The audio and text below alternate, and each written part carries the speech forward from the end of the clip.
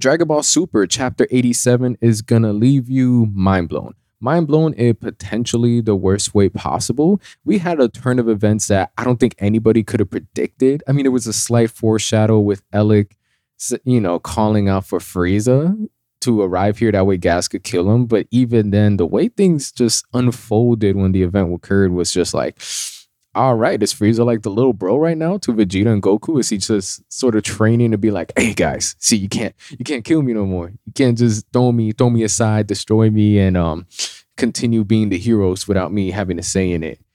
Let's just start off with the beginning. First of all, Goku saying that his training wasn't enough in the end. Go back in the hyperbolic time chamber, because anytime he's going in Ultra Instinct and Vegeta's attempting to trap into this Ultra Ego state and not pulling off the move, it just hurts, man. It hurts my Saiyan pride. The cells in my own body just stop reproducing, and it gets to a point where I'm just physically and mentally not here for this. But we're going to continue pushing on. Gas is not just, I wouldn't say a survivor. And by survivor, like this man, this man is escaping death every chance he gets. But Gas went from an opportunity for Goku to learn how to implement some of his mental skills, some of his wittiness, and be able to overcome the villain in that manner. Instead of just being a simple plot device of a big bad, it could have been definitely a growth development tool for Goku. And it just gets to a point where it's like, no, I'm just super overpowered. The wish made me so powerful that my aging is accelerating, because as Gas, he has 3 years to live because he's short. Not Gas. Granola, when he became the strongest being in the universe, cut his lifespan to only 3 years. When Gas did it, it's only for a day from what I'm seeing. And that would explain his rapid aging process. Initially, it could still be a factor. I thought it was because he was using more power, so that was straining him, but it looks also like that was a part of the wish.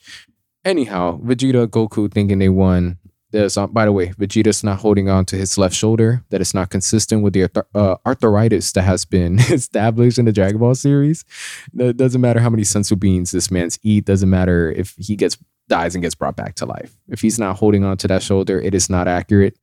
I might not even consider anything happening right now canon.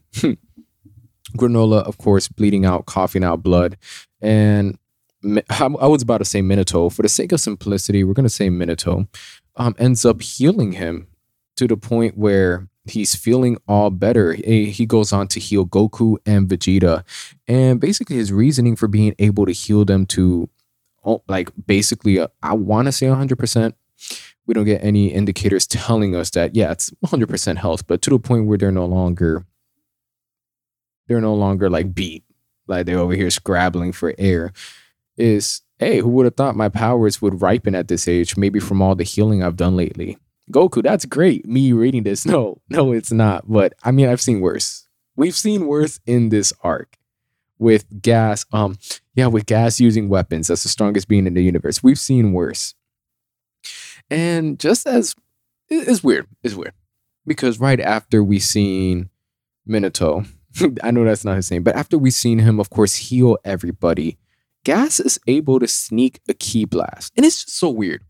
Because can we have a breakdown? Can somebody give me a breakdown on the speed of a ki blast and how two Saiyans, the second strongest being in the universe, aren't able to detect that ki blast? Anybody want to do the math here? I don't even know where you could get the math to structure this correctly. But it's one of those things. It's just like, yeah, they're just trying to get this chapter over because this isn't making sense. As we look at Gas, he's in the zombified appearance. You can see his rib cage skin basically just right against the bone.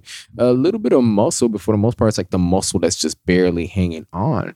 And Goku, of course, doing the honor of thinking for us, how is this man Gas still standing?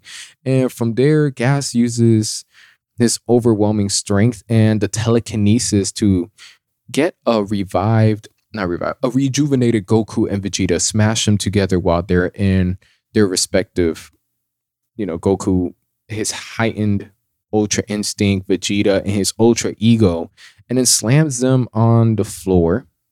Not on the floor. They like bounce back up. They start fighting. It's a 2v1, and he overwhelms them. It's frustrating seeing as how we're at a point where they were rejuvenated. There's no strategy to take on gas, and this is sort of this shock factor that overwhelms them. The fact, they weren't able to detect the key blast. The fact that gas is still alive is so overwhelming to these very experienced fighters that they just get wrecked. And it's weird because then it gets to a point where it's almost like the healing that took place was barely anything because they're just down on the floor like, oh man, what's wrong with this guy? Oh yeah, it's like he doesn't even care about taking damage. And being the strongest being in the universe at this point, I hate saying it. I could see why he doesn't care about taking any damage. We have a little special sentimental moment between granola bars, Granola and Minato, where to the point where he feels like he's passing away. He's graceful for the opportunity and time he's had for Granola. I would have shed a couple tears if I just wasn't so pissed off with everything going on right now. I was just like, ah, man, oh, he's going to die. Oh, no, Granola, what are we going to do? And while this is occurring, of course, we got Goku and Vegeta doing their thing. Alec going in to continuously hype gas, to continue fighting.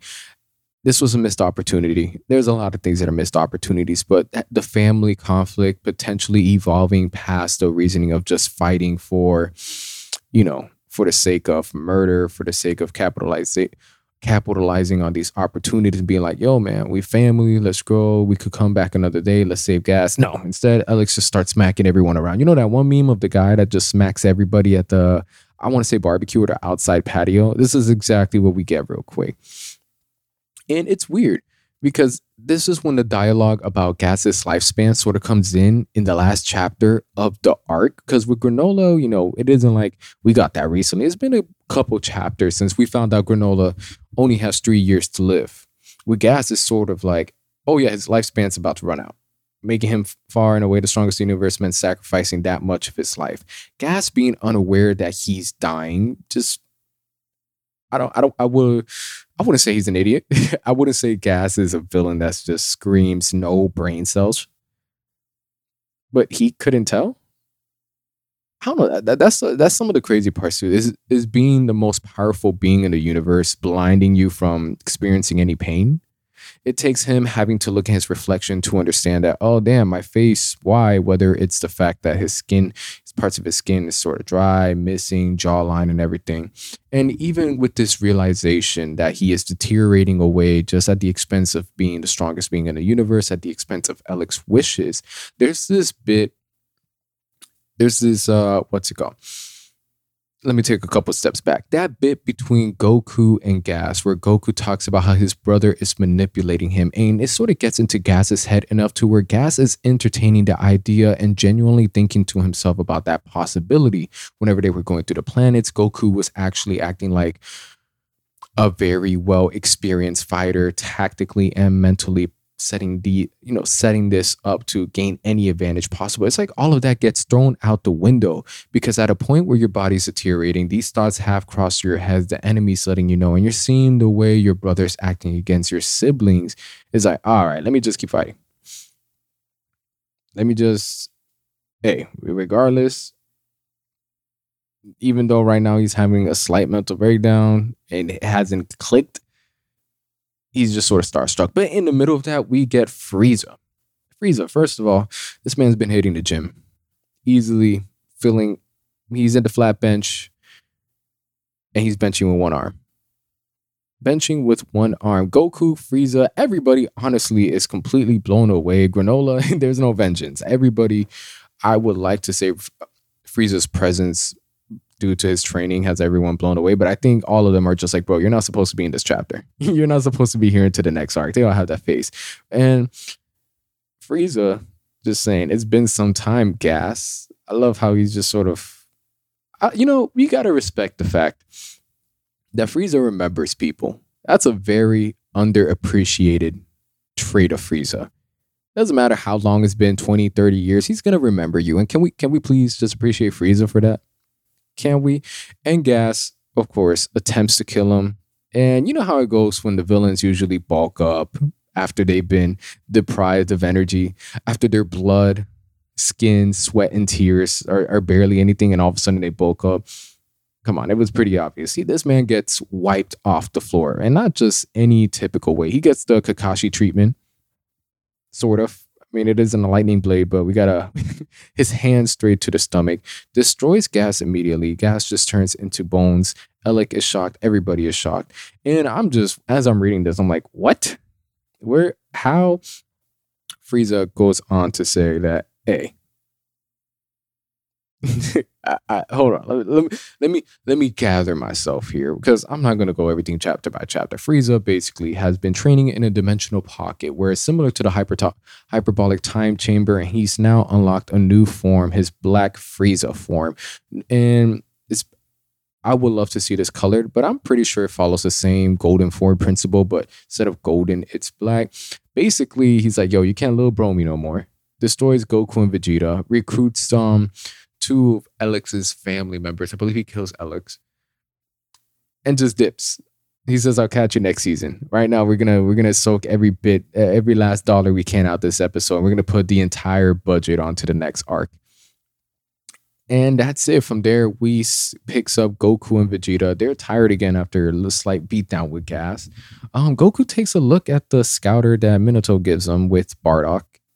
And that that could be a whole separate episode in itself. Dragon Ball Super Chapter 87 was unpredictable in the most unsatisfying ways possible. We get the end of the arc, a lot of not even plot holes, but there was a lot of things set in place that just never got the chance to be fully fleshed out. Especially I felt seeing Frieza here, he didn't belong here. I believe Gas, with the way he was heading, it just felt like he would eventually either disobey Alec or even turn on him. That didn't pan out, and I mean, we'll be back for this next month.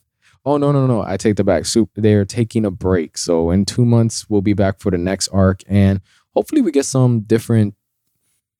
What is it?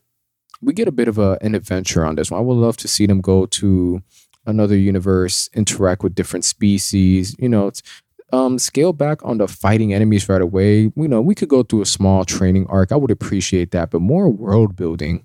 That's something that will be appreciated better. I'll catch you guys on the next one.